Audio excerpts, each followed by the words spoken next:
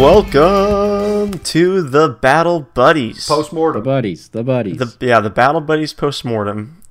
I am your Dungeon Master, Cody. I am your Dungeon Master guy, Jet. I am your Dungeon Master, Steven. Yeah, I'm not going to top that. Steven's the most convincing Dungeon Master so You gotta do it, Richard. You gotta do it. And I am your Dungeon Master. No, I'm not doing that. That was Greg, no. Greg's the Dungeon Master. We live in the demon realm. It's his postmortem. Oh, it is his postmortem too, because he died. Richard, that's my name. I didn't say it. Welcome to the postmortem for Season 1 of the Battle Buddies. Here we will be discussing all sorts of things about Season 1 and moving into Season 2, what that means for the show and the characters and the world and everything like that.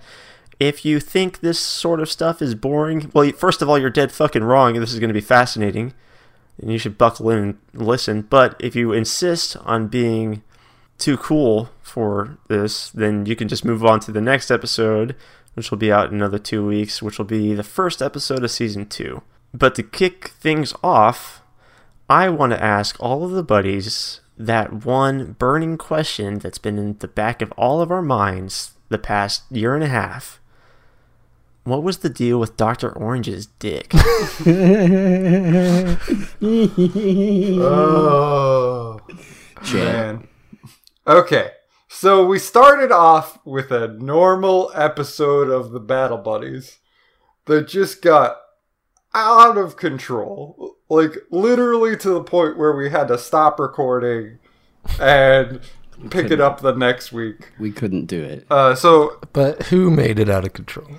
So whose fault is it? It started with Zazzle and his yellow dick. Yeah, I think both Cody and Jet can be held accountable for this one, ultimately. I just couldn't stop laughing. So the episode we're referring to is in Jet's campaign. The episode with Dr. Orange, the scientist who's trying to create the happiness potion. I think the episode is actually called the happiness potion. It's called Dr. Orange, actually. It's called Dr. Orange? It's a cautionary tale about sticking your dick in things. Yeah. I think I might try, if anyone is interested, I might try to release the original audio for that episode, because it is truly enlightening. Yeah. Yeah. For whatever reason, we just went off on a huge tangent about Dr. Orange's wing for like half an hour, and that was so we decided, like, we can't just release half an hour of dick jokes. So we pared it back down, re-recorded a few things. The problem was that we couldn't stop making the dick jokes. Yeah, I got in a dick loop, and I was just it was irresistible. Yeah. Even if you go back and listen to that episode, you will still hear the faint echoes of those dick jokes. Yeah. Like, if you listen to that episode with his orange member in mind, and the fact that he was putting them in the vials. His name originally was not Dr. Orange, but was it Dr. Fuck a Bottle? Like,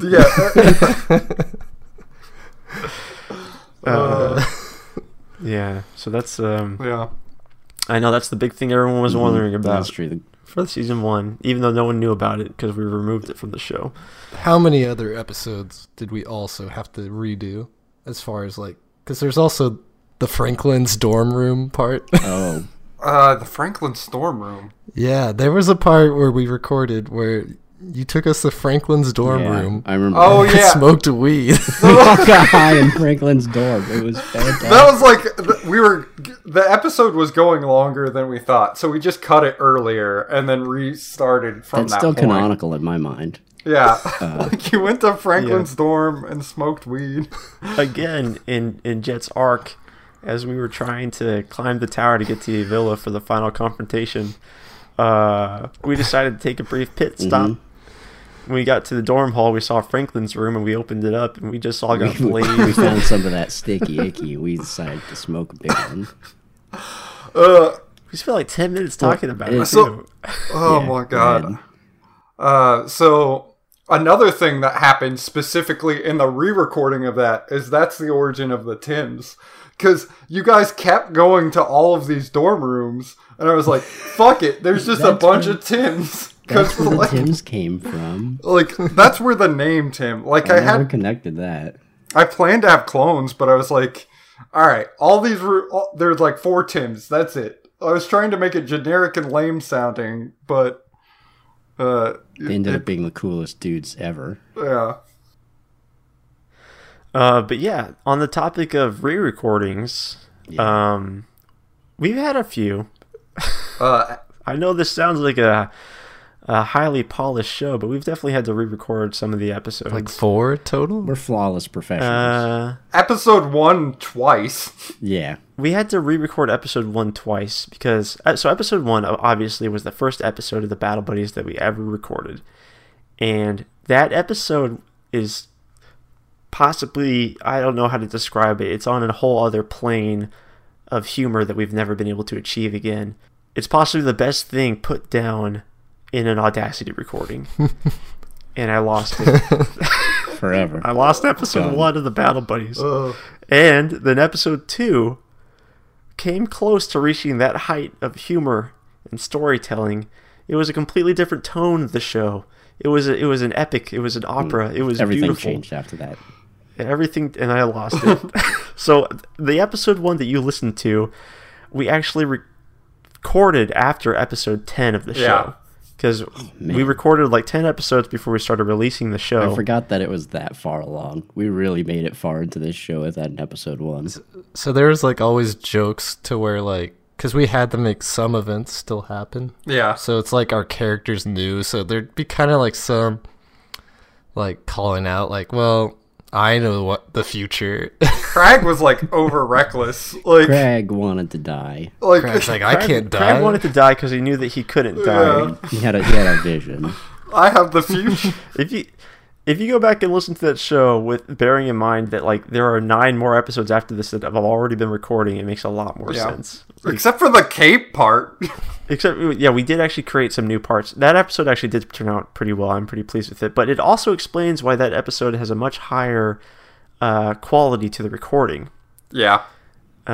Because we were all using like our good mics, and we figured it out by we then. knew more about editing. So it starts off at this high note quality-wise, and then dips way down to the lowest possible quality that we've had in the entire show. It's really like episode 1.3, 1B is what that episode is. 1C. 1.8A if we take... Dream drop distance. Dream drop distance. But that's why we also gave Bogal a lot of crap about, like, he said he was a paladin, and we just hyped it up so much, because we knew he changed his character later. Yeah. And we're like, oh, I cannot wait for a paladin. And there's just like 3 minutes of us being excited. Yeah. Which I cannot picture Bogal as a paladin now. Yeah. No. A paladin would have had to have been like too either lawful good or just generally like up on the up and up. And Bogal being like a seafaring barbarian gave him the right amount of chill that like really carried him through the arc. With his classic lines like, we normally murder our victims. Would not be said by a paladin. Yeah. So what's one of your favorite episodes from an arc you didn't run? I mean, one of my personal favorite episodes was actually the beginning of the finale where we did like the small vignettes of all of our characters. Yeah, that's a fantastic episode. I love that episode. Yeah, I like that episode a lot too. I'm really pleased with how it turned out actually. Dawn's part was fucking off the chain. Dawn, it's amazing. Dawn, I don't even know how to explain your backstory or lack of backstory. Don's an experiment of what happens when you just don't give a character a backstory. You just don't. You never really think about it As you explore the backstory through live role playing. Yeah. I almost, like, thinking back on that episode, I almost wish I had done an episode with Zazzle of just me role playing with That myself. would have been pretty damn good boy. too. I would have That loved would have that. been weird. I was gonna say I still really like in Cody's first arc, like the episode where we're grinding down that big rod. Yes. And there's like lava pits everywhere, and there's monsters coming out of paintings. The Bowser's Castle episode. That Yeah. really sticks in my mind. It's just a fantastic experience all around. I agree, that was a good one. Then you get to see Gerald being Yeah. tortured. We got popcorn. It was a good time. I actually kind of hate listening to my original arc, because that's when we were all pretty new at it. You can hear it in my voice. I'm like overly excited to be recording. I'm like super jazzed the Yeah, whole time. your excitement died down. Yeah. No longer. Yeah. You're just like, God. I fuck lost it. it. I became more jaded overall. But like hearing myself just I sound like just a teenage boy who's seen a girl for the first time or something. It's just too much for me to handle. But that's neither here nor there. My favorite episode is definitely it's like a combination of the two episodes where Mutiny Tim is first introduced. Okay. By far. That has got to be the most solid gold episode yeah. of not even the Battle Buddies, of just like anything I've ever experienced. I still go back and listen to that. That's so good. Like, I love just Crag being a mutinous bastard and just it goes off the fucking rails. Yeah, it really, like, it's funny because we were all pissed at you for trying to commit a mutiny, but then you wind up creating like the fan favorite character. Oh, I'm glad he was muting. Just because, like, as a DM, like, I just get to sit back and be like, yeah, do whatever you want. Yeah, Richard's campaign overall, I think, was my favorite to play. Mm-hmm. Just because, I don't know, just the setting, just being on that boat, it gave us so much to do, so much to fuck with. Because there's so many assumptions that you can make when you're on a boat. It's like, there are cannons, there are crates full of potential people down. I feel like every Stowaways. D&D campaign I've ever done has somehow ended up as pirates. Like, it's just a thing that happens. It's a logical progression. It's an appropriate thing to do. What's funny is, like, I was like, oh, this is going to be the arc of Bogal. And then, like, he's going to be the captain. And then just, like, everyone became the captain. Yeah, at some point. Bogal was pretty much like, I don't know, I don't really care about being captain. Yeah. I think another reason why that arc sticks out to me in particular is because that's, like, I think in Steven's arc is when we really started to hit our stride as podcasters, because this was our first podcast that we ever started recording. And you can tell in the beginning, like I said, I was really excited. Like, we all had different comfort levels going into the show. And we really only, I think, like, you can hear our development as podcasters. You can hear us, like, how much more comfortable we're getting with the format, with the show, with each other. And so in Jets, we improve. Stevens, we get better. And then in Richards, I think that's when we really, really dig in and become the Battle Buddies, like, officially. Yeah. And our dynamic is just spot on, and it's so enjoyable to play and to listen to. I'm really looking forward to season 2, because now that we've hit that point, then we can channel it into something truly exciting. Yeah. Yeah. I agree. And my favorite episode Yes. is Richard. I really like it's either they're both in Jets, and one was either the speedrun into the boss episode, just because it was so fast paced because we were skipping so much and just fucking with the mechanics, or mostly Cody kind of was. I guess I was too, but like Goobert shows up and we just like walk out the door. Like, we're like, well, see you later, Goobert. Like, Because we should have introduced Dark Souls fog gates. Yeah. So, oh god, we're trapped. We gotta fight this guy. go to the next room. He's still like filling up. He's like, wow, you guys really shouldn't The leave. Goobert stuff was so good. And the Tims were introduced, and Yeah. Cody just lies to them. Terrible security guards. Yeah. Yeah, that was a really good episode. Jet, you were such a super go with the flow DM, Yeah. which made for a really, your campaign was a lot of fun. It didn't make a lick of sense plot wise, but it was Yeah. He did let us get that time machine after all. Yeah. You did, yeah. I would not have done that. Yeah. I would not have let people have a time machine. It could have really gone off the rails. I can man. always recover from whatever. Like, I feel like my thing as when I want to DM is I want to give you toys and let you play around with it and see what you do. Like, that's it. What was funny about that time machine was you had so many mechanics set up to not let us get it. Like, Yeah. Zazzle tried stealing items. Yep. We tried everything to get that time machine, and then we just like ask her or like charm her. Like, yeah, that'll get it. Oh, I thought it'd take like 1 million tickets. Yeah. It is. Thinking back on it, it is really hard to choose a favorite because there are so many good ones. Yeah. Because this show is so good, and you're lucky to be listening to it. Whoa. I envy you, hearing it through fresh ears. But yeah, speaking of our arcs, like or our episodes, what went into coming up with your story when you took over as the dungeon master? So, okay. I'm going to be perfectly honest. I had very little idea how the druids worked when I first started. How do druids work? Yeah. So What I are basically... druids? I don't think any of us know how druids actually work. How is Yeah, we don't know how druids I work. just created an emu that I was assuming was still the normal Gerald, but That was actually supposed to be yes. Gerald? Dog, we rolled an insight check and you said no. So yeah, that all didn't work out. But my general DM style is I like Fucking with people. Well, no, I like building boxes in which the player interacts. So I come up with encounters, and then I just put you guys in there and have like different things that they could potentially interact with, and then let you guys do whatever it is you do. That's how Ivella got turned into fucking Crystal and was not a boss. Like, Yeah, we kind of abused that one too. yeah. So I think one thing I would do next time is maybe prevent game-breaking things from happening a little bit better.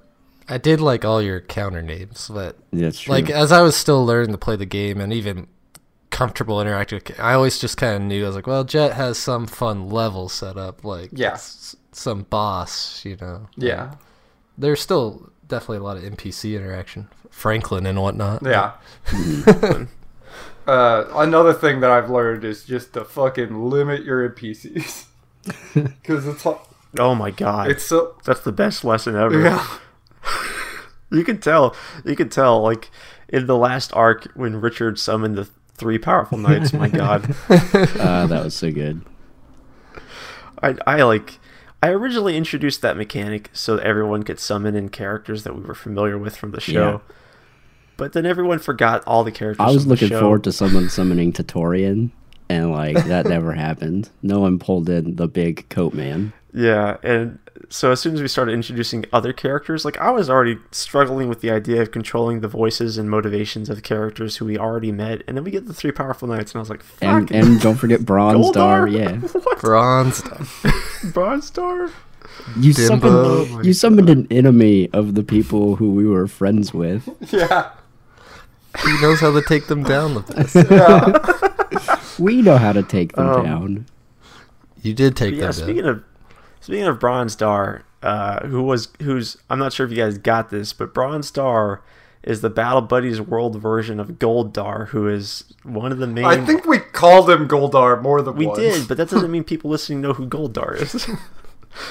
Goldar is one of the main villains in the show The Power Rangers, which, guess what? The Fight for Striders are they're based loosely off the Power Rangers. I think you literally called them the Power Rangers and what Definitely Rangers. I don't know. It called them Rangers. I called them the Rangers a lot. No one would have predicted this, but When I was doing my campaign, when I first started the show, I basically just had like a bunch of things that I liked that I channeled into the plot and encounters of my show. You guys were talking about the magma hallway. That, and Jet referred to it as like a Bowser Castle level, and that's because it was supposed to be that. Yeah. like I always thought it was hilarious when you played Mario and you're in Bowser's Castle and he has all these. It's just like, why does he have this magma room down here, man? And it's got all these paintings. He on the keeps back. these jumping fireballs for friends. So yeah, exactly. So it was literally a Bowser's Castle level, and there's a lot of stuff like that. Like obviously I pulled from the Power Rangers. Necro Dave, I just like Gundams and shit. So Gundams are great. Gundam. I did that. Gundams and shit. But originally, when like going into my arc, the only plot that I really had figured out was I knew that there were going to be 4 artifacts to get, and I knew that they were going to play a big role for the finale. I knew there was at least one druid who was trying to get you to get the artifacts, and that's kind of about it. And the wards too, right? Well, the wards, like when I first went into the show, I didn't know about that. Oh, okay.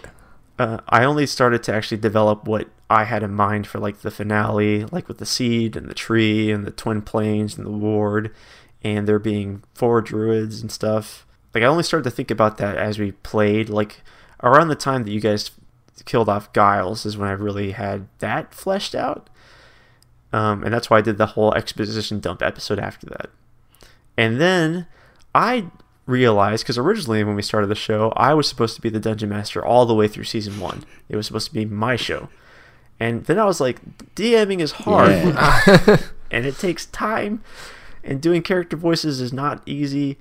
And I'm playing with a lot of really funny, intelligent people who I want to see what they can do. And more so, I want to not dungeon master. For a little bit. Just a tiny rest. So I passed the buck. And that's why I introduced Zazzle as an NPC, so that I could take over Zazzle as my character. Wait, I do have a question. Mm-hmm. Has anyone DM'd outside of like this? Yeah. Yeah. Yeah, absolutely. Are they encounter, like, is it easier to DM in a different format because the encounters like aren't as long, or like? No, the encounters are way longer. Encounters are longer. The encounters are way longer. Yeah, we play a truncated version of Dungeons and Dragons on our show. So is that harder on the DM because it's like, well, I gotta think of all this other environment before you could rely on like, well, that encounter's gonna take half the session anyway. It's like like yes and no. So it really depends. Like it's all about who you play with. That really makes the game. Encounters could be however long the DM wants them to be, and the players can make it as tedious as possible or as quick and fun as possible. So, yeah, personally, I prefer our format, and part of the reason why we decided on this format was because we were recording for a podcast. Yeah, and like just having episodes and episodes of like the same fight didn't seem like a good or entertaining show. Yeah, fights can definitely last hours. In my opinion, at least, I think the fights can sometimes be the least interesting thing about it. Despite it being titled The Battle Buddies. Yeah. The Battle Buddies, yeah. We're the talking... the exposition buddies. The dialogue buddies. That actually gives me a question I want to ask. Does anyone have a favorite fight? Squats. I loved pitting you guys against those gorillas. Yeah. I was going to be honest. Yeah. Cody saying squats really just made me say it out loud, but that's what I was thinking beforehand. I was like, that putting you guys against the gorillas and like the elephant was just so silly and fun in a way that an encounter, like even like I love a lot of Jets encounters, but there's usually this like clear competition, but this like there was a competition, but it was just so fucking ridiculous and childlike, and I enjoyed it so much. I really liked the fucking ninjas in Richards. Yeah. Like when I launch Crag over there and he just gets besieged by these fucking ninjas. Mm-hmm. It's a pirate ship full of ninjas. Who would have guessed? A ninja pirate ship. Who would have thought? That was a lot of fun. I felt like I could be really creative with my powers because I was stuck there alone. Yeah, you definitely like fended for yourself against like an encounter that was meant for a group. I was like, well, let's see how he does. That's one of the things I liked most about your campaign, Jet. Yeah, was the encounters. Yeah, especially since like that's when I debuted Zazzle as my character, and I didn't really know. I'd never played a sorcerer before. I wasn't sure how I was going to play him, and in playing your campaign, I realized like the most fun that I had in playing Zazzle was not fighting, but casting and large reduce. And large reduce on anything and everything. well, I liked trying to solve like the puzzles you gave us without like casting a damaging spell for the most part. Yeah, that's true. Like I like talking my way out of it, or like, well, that's about it. And I like that you went with the flow for most of it. Like the encounter with Drake was a lot of fun. Yeah, where you became Drake. And speedrunning to the boss, like, because you clearly spent time developing these encounters, but you still let us just like, oh yeah, okay, you convinced me, go on your way. Like, I just wanted to facilitate your guys' enjoyment of it. Like, that was my whole thing. And I think that's personally the kind of DM I wanted to be as well. It's just like letting you guys do the creative things you wanted, obviously within certain limits, but like I love the arena encounters. I got to do so much creative fun stuff. Yeah, letting you guys just goof off in that arena. Obviously I had planned ways for you guys to solve the different things, but I wanted you guys to do things that I didn't expect at the same time, and I was looking to engage with that. The koala. Why was there a koala? Tricked Dwight into falling into a hole. Yeah, so I do kind of want to go back to like the process of coming up with my arc, because I actually thought about my arc for a really long time, probably like, starting at the beginning of Jet's arc and just in my mind kind of building out the plan. But it actually started, I was going to do a fiasco campaign where you guys were playing a different group of people who were going to steal the artifact, and then I was going to implement that at the end of the campaign, essentially. Ooh. Where I would lead you guys to the artifact and you guys would stumble on it and it would be gone. Oh, wow. But it slowly it slowly spun into me being like, okay, where would the artifact be stored? It'd be stored in some sort of arena situation, and I had you guys like naturally coming into the bottom of the arena, and eventually I was just like, you know what? The interesting thing here would actually be a tournament, and then taking what I was planning as far as originally getting to the artifact became the dungeon, and so I kind of moved everything around and abandoned the secondary story thing kind of entirely, and ended up spinning it into kind of like a city, dungeon, and tournament arcs. Yeah, another one of my favorite episodes was definitely the one where we first go to your city and are trying to figure out, like, meeting Red Raccoon and Burly. That was another situation. I just wanted to let you guys, like, whatever you guys wanted to do, I wanted to let you do, but then you guys wanted to, like, steal a shovel from the people I made, and I was like, damn. Dunce. It turns out that was an artifact. It turns out that shovel was the best shovel ever. To be fair, like, Crag used that for the rest of the season. Like, and then I destroyed it. That's fine. Except I created a fucking Hero Forge version of him with that shovel.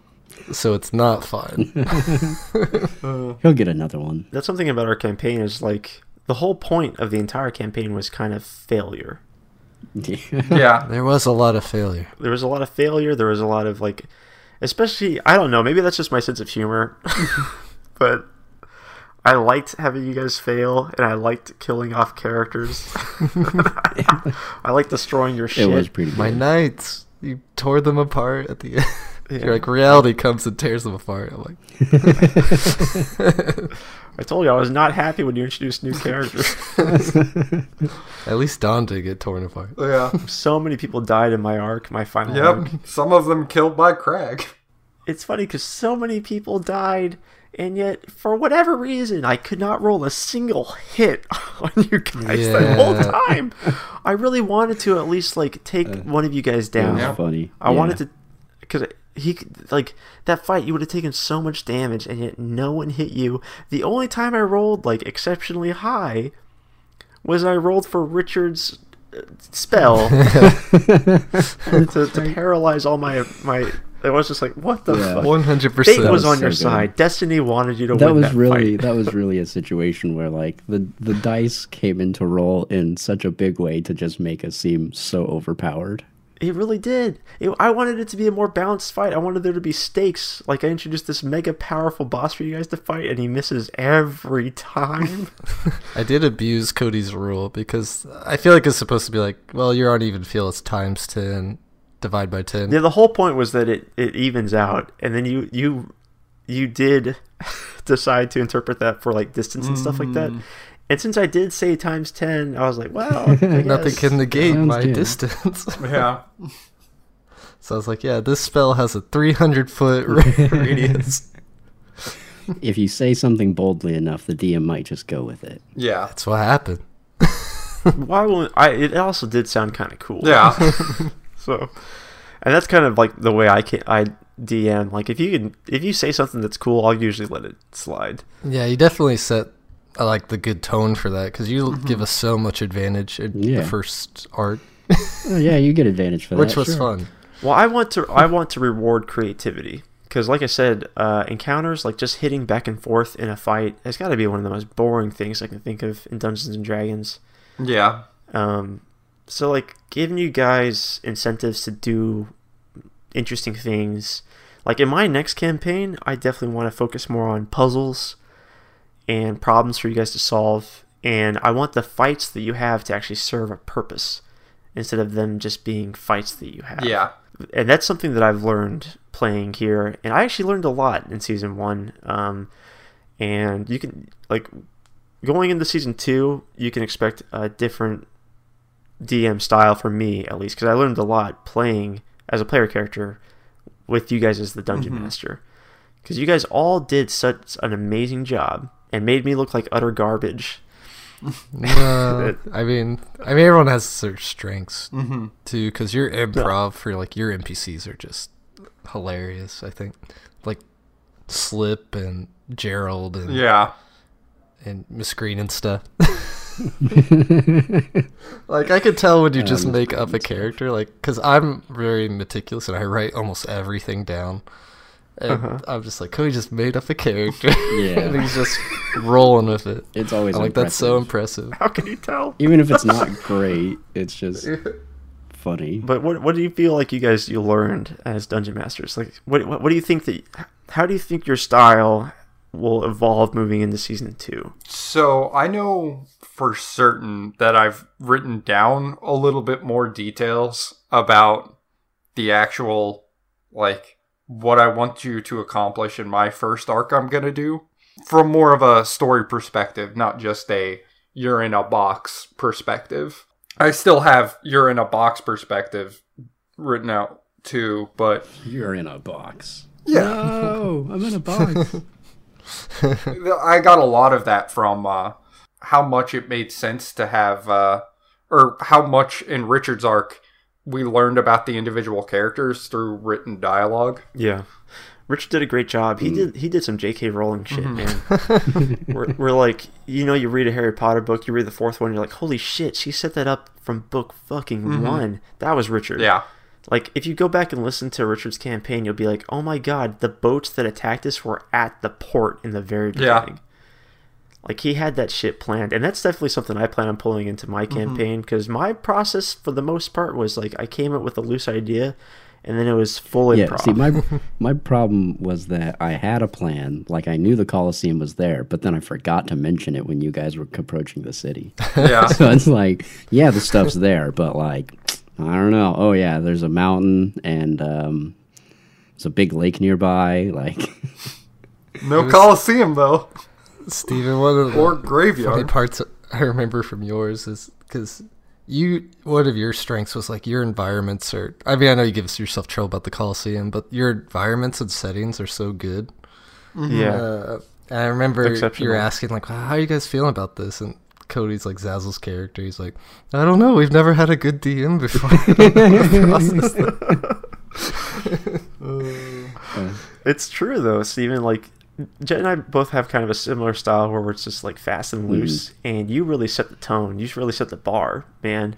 Like, your first dungeon was like a Legend of Zelda I did dungeon. have that whole dungeon mapped out, and there's totally a box of gold that you guys did not get. Oh, It's literally, closet. I just called it like box of gold. yeah, we barely spent any gold. Like, we got very little out of this epic quest. Like, No, but you guys could have gotten more out of Tatorian, for instance. Like, he was also there. Whenever we had the chance to get items, like, none of us wanted Yeah. anything. We weren't too excited about leveling up either. I mean, Yeah, quite frankly, I think leveling up, I kind of like people being less powerful. Yeah, there's kind of like a high point around like level 4 and 5 where you get some cool abilities, but you're not like way overpowered. see, I wouldn't have summoned Greg. Greg, that you- is true. you can never. Okay, that's a good The point. higher level stuff can totally be unpredictable and awesome. Like, I think for spellcasters it really scales, but for Punchy Man, Yeah. you just get more Punchy Man. Bogal got really good at killing. Yes. Especially when we all buff you and make you better at Yeah. killing. we never used a yeah. spellcaster against Bogal. There's like no spellcaster villains for the. Yeah, Avella was a spellcaster, but she didn't. Oh yeah, she cast- did that fireball Yeah. that like almost killed someone. I don't know. That was Yeah. me. It almost killed me. And almost killing Zazzle is not a difficult feat. He has no health. I learned for sure there were some parts, especially in the middle of the campaign, where if the players make a decision, like I need to lock in that decision, especially around. You guys were trying to throw, what's his name, Tom Kari over yeah. the edge, and I just kept going. I was like, "Oh, did you throw him over yet? Did you do it?" And as a DM, you just got like, "All right, they made their choice. Yeah. Event needs to happen." I still kept expecting him to like show up at some point. I was Yeah, ready same here. for You him, did seem pretty attached for to him him. to just like come back on the beach and attack us at any moment. Like Lionel. I'm glad that he's just dead. just I got more jokes out of him dying just because, just like it's heavily implied he drowned to death. That was pretty funny. But you did try to put us in a situation where, like, we couldn't get rid of this guy, and then we just got rid of Yeah. him. yeah, and That was pretty as a DM, I just need to let that happen. And I kind of was like, well, this character might serve another purpose, but I was just like, nah, I'll just work around it. And I eventually did come to that, but it took me like 8 minutes, kind of thing. Yeah. Um, So in the future, I'd probably just be like, yep, that's what has happened in this world. All right, time to pivot. Yeah. And Yeah, that's a good point. What sort of things happened to you guys that you did not expect from your players? What did they do? I feel like you asking questions was I never could expect the questions you were going to ask, even though in retrospect I should have. That's always the case, Yeah. man. Like, Rich and I were talking about this just the other day, how you come up with a campaign, you get so excited about the ideas you have, and then the moment you tell it to someone else, they just, like, tear it apart. Yeah. Like, that concept's Yeah. stupid, and you should feel They dumb. ask one specific question, and you're like, I have not thought about that at all. I don't know. it always gets like brought down to like, you're like, this is so epic, and it's just gonna become comedic. Like, this guy's so The badass. perfect example is, I think, is Peaceful Island, like this badass island where if you do commit any violence, you die. We just start tearing it apart, like, mechanically. Like, what does that mean? That guy- Throwing oranges at people. But that's got to be, like, my favorite part of the campaign. And this is something I even, like, when we first started recording, I mentioned that we weren't super comfortable with the format yet. When I was the dungeon master, I always encourage you guys to make fun of me. Yeah. Because, like, the campaigns are ridiculous. The NPCs say stupid things. And that's, like, the best humor comes from you calling that shit out and just being like, that doesn't make any fucking sense. Peaceful Island made a lot of sense. Peaceful Island was fun. let's fight a giant battle here with thousands Peaceful of people. Island was so good. I loved Peaceful Island. I feel like we messed with like Steven the most as far as like, because we wanted to like burn some Oh of yeah, his you characters. guys got dark there a couple times. Yeah, like we grabbed all your skeletons and just like burned them You alive. burned that pile of skeletons. No, and, I'm talking about the Samela. and yeah, like- you guys wanted to go after the other people. Yeah. Samela. Oh. Convince the town that they're witches, even though I Yeah. think magic is accepted Yeah. in this world. I was totally not prepared for that, and I was like, "Oh God, how am I gonna have to deal with them like walking around?" Yeah, town? we showed our true colors in that arc. Also, Necromancer Coco definitely starved to Yeah. death. Like, Yeah, you guys, Or was trampled by horses. you guys tying him up. He was so accepting of it too. He was just like, "Oh, hey, these boys, they've come to visit me." Oh, and God. Necromancers? Oh, yeah. That's one of my favorite things we came up with how necromancers work. Yeah, we are considering creating like a character supplement for necromancers. Like if you read a Dungeons and Dragons rule book and you see the pages on classes, we're considering creating our own like rule book essentially for maybe necromancers and druids, and maybe even a dungeon master's guide for how to play like within our house style rule set, which will have all sorts of tongue-in-cheek references to the battle buddies and stuff like that. So that's a project that we kind of have on the back burner right now that we're planning on getting to at some point. I just like that necromancers are just like tinkerers too, Yeah. for the most part. That's They're whatever you need for the plot at the time. Yeah, technologists, Oh, man. magicians. They're everything, man. They are super overpowered. Necromancer Dave was probably only like a level 1 yeah. necromancer. And you had a fuck ton of mechs.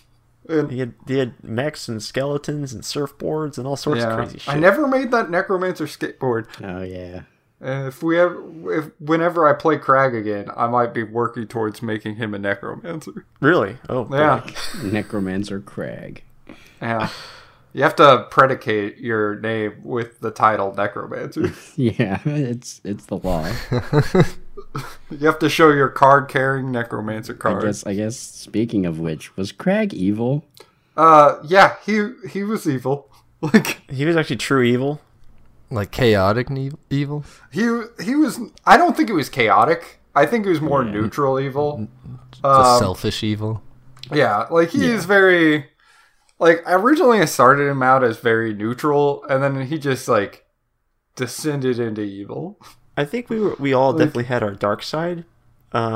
Crag took it to another level. Like Crag's a bad guy. he's not a good guy. Like he's never been a good guy. It's not that he's not a good guy. We're not good Yeah. guys. He's a bad Like- guy. Yeah, Crag was kind of a bad guy. Which is why the rest of us made all those jokes about not being his friend. It was Yeah. like, well, Crag's the fucking bad guy who hangs out with us, and I guess we let him help.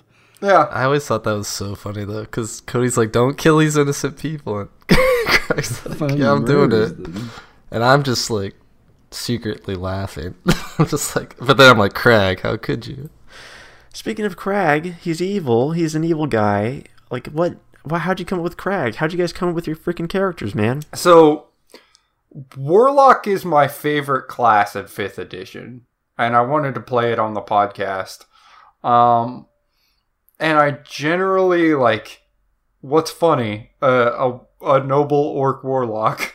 Like that was my whole building a character.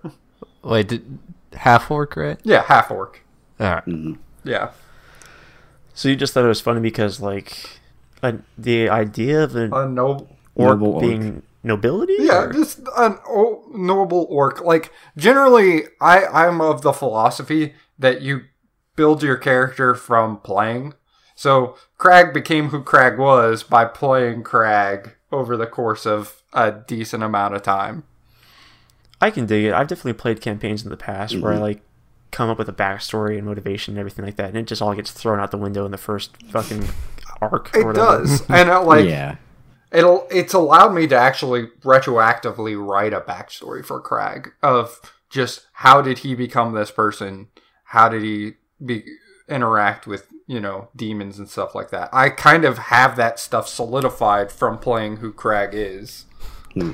I've been summoning demons this whole time. What the fuck? What about you, Steven? I actually did something like kind of similar, but also very different. In that, like, I started with, well, obviously I started as a paladin, and then I was like, I don't want to be a paladin very much, so I found a barbarian thing, but also I just felt like doing something even more different than what was in the textbook. So I ended up finding the aquatic totem barbarian somewhere online, and kind of working with Cody to make sure that would work out, so that, because just something about like whales. I was just like, I want a barbarian that worships whales. And I love Bogal. You did such a good job with your character. that was sort of the root of the character. I ended up writing out the backstory for him, where like the history of his tribe and where he got his nickname and all that, just because I've done some creative writing stuff, and so I just felt like writing it out. Obviously, it came into effect a couple times here and there, but Bogal also definitely developed throughout the campaign to a point where, even though his backstory is kind of set up as a classic like revenge story where he would return home and seek revenge with Quinn Stonekiller, like I don't see that as what Bogal will do next. Like I don't think Bogal is particularly interested in revenge or justice. Like it's on his list. If he stumbles across Quinn, he will murder the man. But at this point, he's just like moving on with his life. Mm-hmm. Yeah, I like that. I like Bogal a lot, and I like Crag a lot too. Actually, I know we make fun of him, but I like Crag. Jet, the way you play Crag, you give us so much to work with. Yeah. You really do. You create weird scenarios to put us in. Like we never would have had the Tims without Crag. Yeah. And all the stupid shit you get up to. Yeah, he's selfish, but through that you get some interesting scenarios. Yeah, and that helps. With how, and that's something you decided from the very beginning was that he was selfish. Like you said, you like to discover your character as you play it, but you did definitely have some like keywords that you kind of adhered to. Well, I was thinking, what is a noble, rich guy? So what's a rich guy? Kind of a selfish person, and then kind of went from there. I can kind of see that, but at the same time, you could have played it the opposite. Like Crag is very money motivated, but if he's a rich person, he probably doesn't really need money, and yet all the time he was like, "Where's the gold? Where's the 20 gold you promised?" Haggling all the time. So what's the deal with Donnie boy? Spill your secrets. No, Don. I'd never played D before, or at least not past one session. So I don't know. I was like, a bard would be. We all had to come up with characters. Like a bard would be interesting, I guess. But because I wasn't good at D&D, I was like, well, maybe he could be like a sucky bard, like who's not good at instruments. And I never played D&D before, so I decided to challenge myself by making the worst possible character. By being bad at the thing my character should be good at. By giving my character the opposite stats he needs. So I just chose elf just for the heck of it. And that's really all there was to Dawn. Like, it was just like, that's bad at music. You got a lot out of it. And I think at one point, because Cody was challenging me to do like a backstory, I was like, all right, he lost his wife, and Cody's like, I don't know about that. It's just so cliche. We'll figure it out as we go. So I just didn't write one, but then everyone else just wrote one for me. Yeah, and that's just how life works. Like if you don't do it, someone else will. I always pictured him as an assassin, like, because like episode 1, it's like Don's a noble. I was like, yeah, I guess so. And then Jet made a backstory. I did that a lot where I'd call Jet Time Retriever episode. Yeah. Biscuits. Yeah, that's where we met Biscuits. Mm-hmm. And flushed out all our backstories, and Jet just came up with this funny scenario where everyone else had like this epic thing going on, and I'm just in a bar, and this guy's harassing me for a drink for money I don't have. I like that it was just like a comic relief style episode for you, and then just this serious story for the other two. Like, I don't know, mine was pretty comic relief too. I think it was pretty funny. And Bogal's as well. Yeah. Toy boat. Toy boat. The only reason mine was like combative is because Bogal fucking coming. Time Retriever's pretty. Oh man, up there. favorite episode. Time Retriever's definitely up there. Time Retriever is so good. The hands that are sticking out of the walls. The dog glory holes.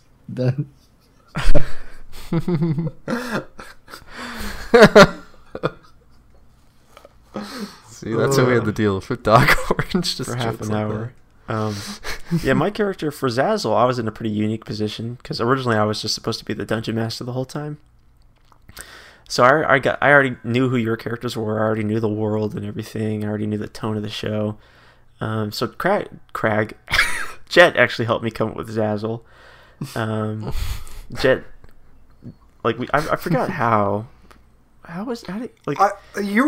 did we land on sorcerer? Well, I think you were talking about sorcerer being you wanted to cast spells. Yes. And then you're like, I want to be a human sorcerer. And I was like, that's super lame. Don't be a human. I remember suggesting Kinku to you. And you're like... Yeah, so Crag suggested Kinku, and then I thought it'd be really cool if, like, I was a Kinku, but I was disguised as a human. I thought it'd be interesting if, like, Kinku's in this world get like kind of a raw deal. Yeah. Like, people don't really like Kinkus, so like they usually disguise. They're just tricksters. They disguise themselves as people. So that's how I kind of came up with the idea that my character was a con artist. And so I thought it'd be really funny if the way he was introduced is like he's pretending to be the grandson of this old guy. And I really enjoyed playing Zazzle a lot. He's my favorite D&D character I've ever played. And I loved the fact that, like, Jet knew the whole time in his campaign that I was secretly a Kinku, and he kept trying to put me in situations where it revealed that I was a Kinku, and I kept trying to hide it. Yeah. And as a player, I had no idea. I was like, this is a necklace. Don and Bogal had no idea I was a Kinku. Well, I ain't Crag, but Jet kept trying to, I remember there was a time travel episode where you had me falling. And, like, you were... lost your amulet as you were falling. Yeah. Oh, you said that like Don or someone held on to my amulet. Well, it was a critical fail to hold on to you. So that's why I crawled inside my hat and transformed myself into Franklin. Was to cover up the fact that I was a Kinku. Yeah. And also it had a story element to it as well, because then if I'm Franklin, I could pretend to be Franklin and get us higher into the tower. Yeah. Yeah, I thought always Franklin was just a bad guy until I saw how Jet's other NPCs treated Franklin when Cody was disguised as. We started really feeling bad for him. He was a weird guy. What was he doing in that swamp? He bathing. We're trying to talk to a bird, and he just interrupts our conversation. Yeah. Taking a swamp bath. I really liked Franklin. I think he's one of my favorite NPCs I've ever made. Just because, I needed you to have a guide, someone to interact with the entire time. And he worked out because he just would let you do whatever shit you wanted. That is it's an interesting, weird DM mechanic of just, we were talking about this, having an authority NPC. Yeah. And I didn't realize Franklin was kind of that role. Well, I think we should start talking about moving into season 2 now, but because I'm thinking about my campaign for moving into season 2, and I'm writing it, and I actually did a test run with some friends recently. And I got a lot out of doing that. And one of the biggest things that I kind of realized about a format for a dungeon master, especially in our show where we like to rely on NPC interactions, is that it's really beneficial to have an authority figure or someone that you can interact with who's kind of is a guide. Yeah. And that's because and I did that unintentionally with Gerald. Yeah. And that worked out really well. And you did it with Franklin, and then we did it with the other druids, and it's just without that character. I was actually thinking of Red Raccoon for mine, because you guys just sort of stumbled onto this coffee shop owner who knows things. My family's been keeping track of this for years. Yeah, having characters like that really gives the players a lot. It's a good way to give exposition for the world that you're in. And it's a good way to get a lot of humor out of it. So, I started to think about, who I want to be an authority figure NPC in my campaign, and I have some ideas. But I think we should definitely talk about, moving forward into Season 2, what to expect. Yeah. Yes. So, Season 1, we tried to do this big story. Where, like I said, I was originally supposed to be the Dungeon Master, but then we decided to, sort of pass the baton. And that was a difficult thing to balance. I think we did a pretty good job. I really like our show and our story a lot, but there was a lot of like tying up loose ends throughout the whole process for all of us. And there was like, we had like partial information from each DM, so like no one knew the whole picture of what the story was something I felt as DMing. Like, I felt like I was missing out on some of the pieces that you had planned for the end, so I didn't really know how to incorporate my vignette into that. I was missing out on some of the pieces I had planned. Yeah. Because we knew from the beginning that like we were going to do a full rotation through the Dungeon Masters, and then I was going to do the finale. And that did present some problems because everyone did have to adhere to like specific plot mechanics and stuff, basically. So we decided to try something different moving forward in season 2. Each of us is going to do our own campaign, and they'll probably be they're going to be short campaigns. But the Dungeon Master will be in charge of like the entire thing, basically. I think we're talking about it still being within the world of the Battle Buddies, so it's all still kind of loosely connected, but it could take place at like any time with any character. We definitely don't want to get rid of the Battle Buddies. We don't want to get rid of Crag, Dawn, Bogal, and Zazzle. Episode 1, so... Zazzle has died. No! No! Yeah, exactly. You fucker. If you guys do that. So, yeah, but it'll be up to the Dungeon Master, like, what the setting is, like, what characters we'll be playing as. Like, for my campaign, for instance, I plan on having you guys play as the original Battle Buddies. And I plan on having you not play as the original Battle Buddies. Yeah, I also think you guys are going to be rolling new characters for my thing. Ooh. And we also are thinking about, if you listen to our other show, Disposable Worlds, you'll know Ryan, who is a good friend of mine, and a really funny guy, and one of the guys who really got me into Dungeons & Dragons, just because he is infinitely creative and just it's super hilarious, an amazing guy, and we're going to pull him in at some point in this season to do kind of like a guest campaign. That sounds awesome. Because he's been writing his own like official campaign book that he plans on putting on the Wizards of the Coast like store or whatever. And so he's going to come in here for a few episodes and run us through his campaign. So that's something to look forward to. And for that one, I think we'll be playing as the Battle Buddies as well. Okay. So yeah, the way I like, and so moving forward in the season 2, Jet is actually going to be the first Dungeon Master. So we're going to be doing his campaign. Yes, I'm definitely looking forward to it. This is one I've been writing since, like, we were contemplating having a backup episode if someone was sick. So I've been writing it as basically that for a while. So it's going to be a few episodes. I don't know how long, up to 5. And that's about it. Like, that's all I want to give away now. Yeah. And that'll be kind of the nicer thing about the new format is the arcs or campaigns, whichever you want to call them. They're just as long as they need to be kind of thing. And there's not the pressure to complete this larger thing. There might be elements of the world building out, or it's maybe some other story going on in the background, but at least for one DM's responsibility, there's not that pressure to complete the giant story. Or even to, like, have like a story within a story that you leave loose threads to that we can come back again on a third rotation or whatever. Yeah, that's kind of what I plan on doing with my campaign, actually. And yeah, no, Richard brought up a good point there. Like, season 1 of the Battle Buddies was a huge fucking story. Like, the entire world was in peril from episode 1. Yeah. And one of the biggest things, like, my big takeaways from season 1, don't introduce that many NPCs. And if you do, plan ahead. Because it is hard to juggle that shit. 2, scale. The scale of the Battle Buddy Season 1 is ginormous.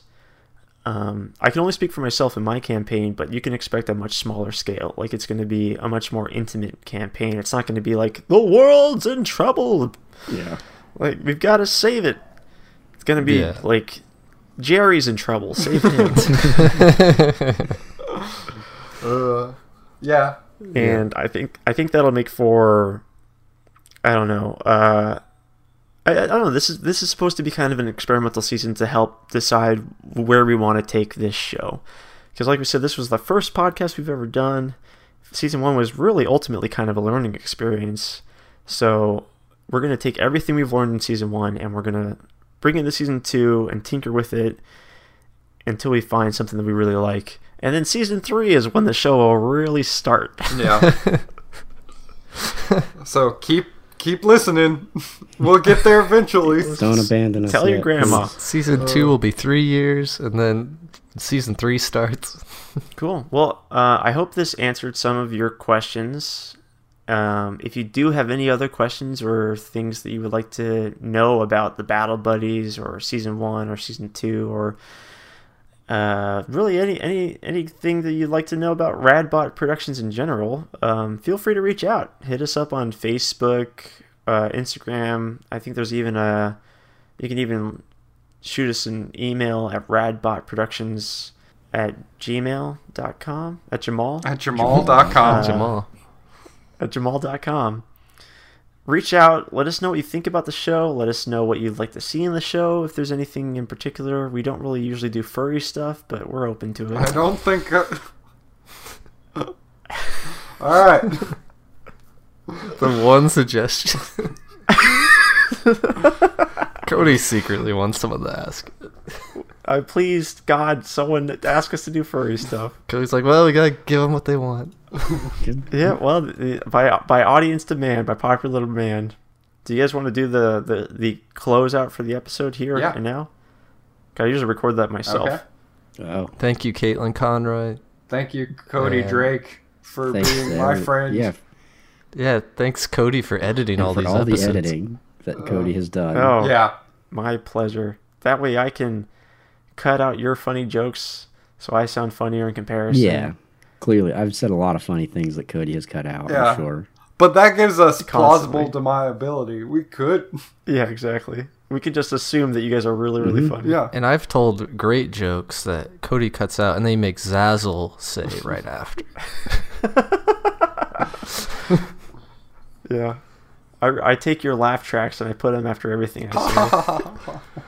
So it sounds Yeah, I've funny. only laughed one time in this show, but like Cody Richard doesn't captured it. laugh, but I got that one track that I use constantly. That's the thing. You only have to laugh once. It's like the Wilhelm scream, basically.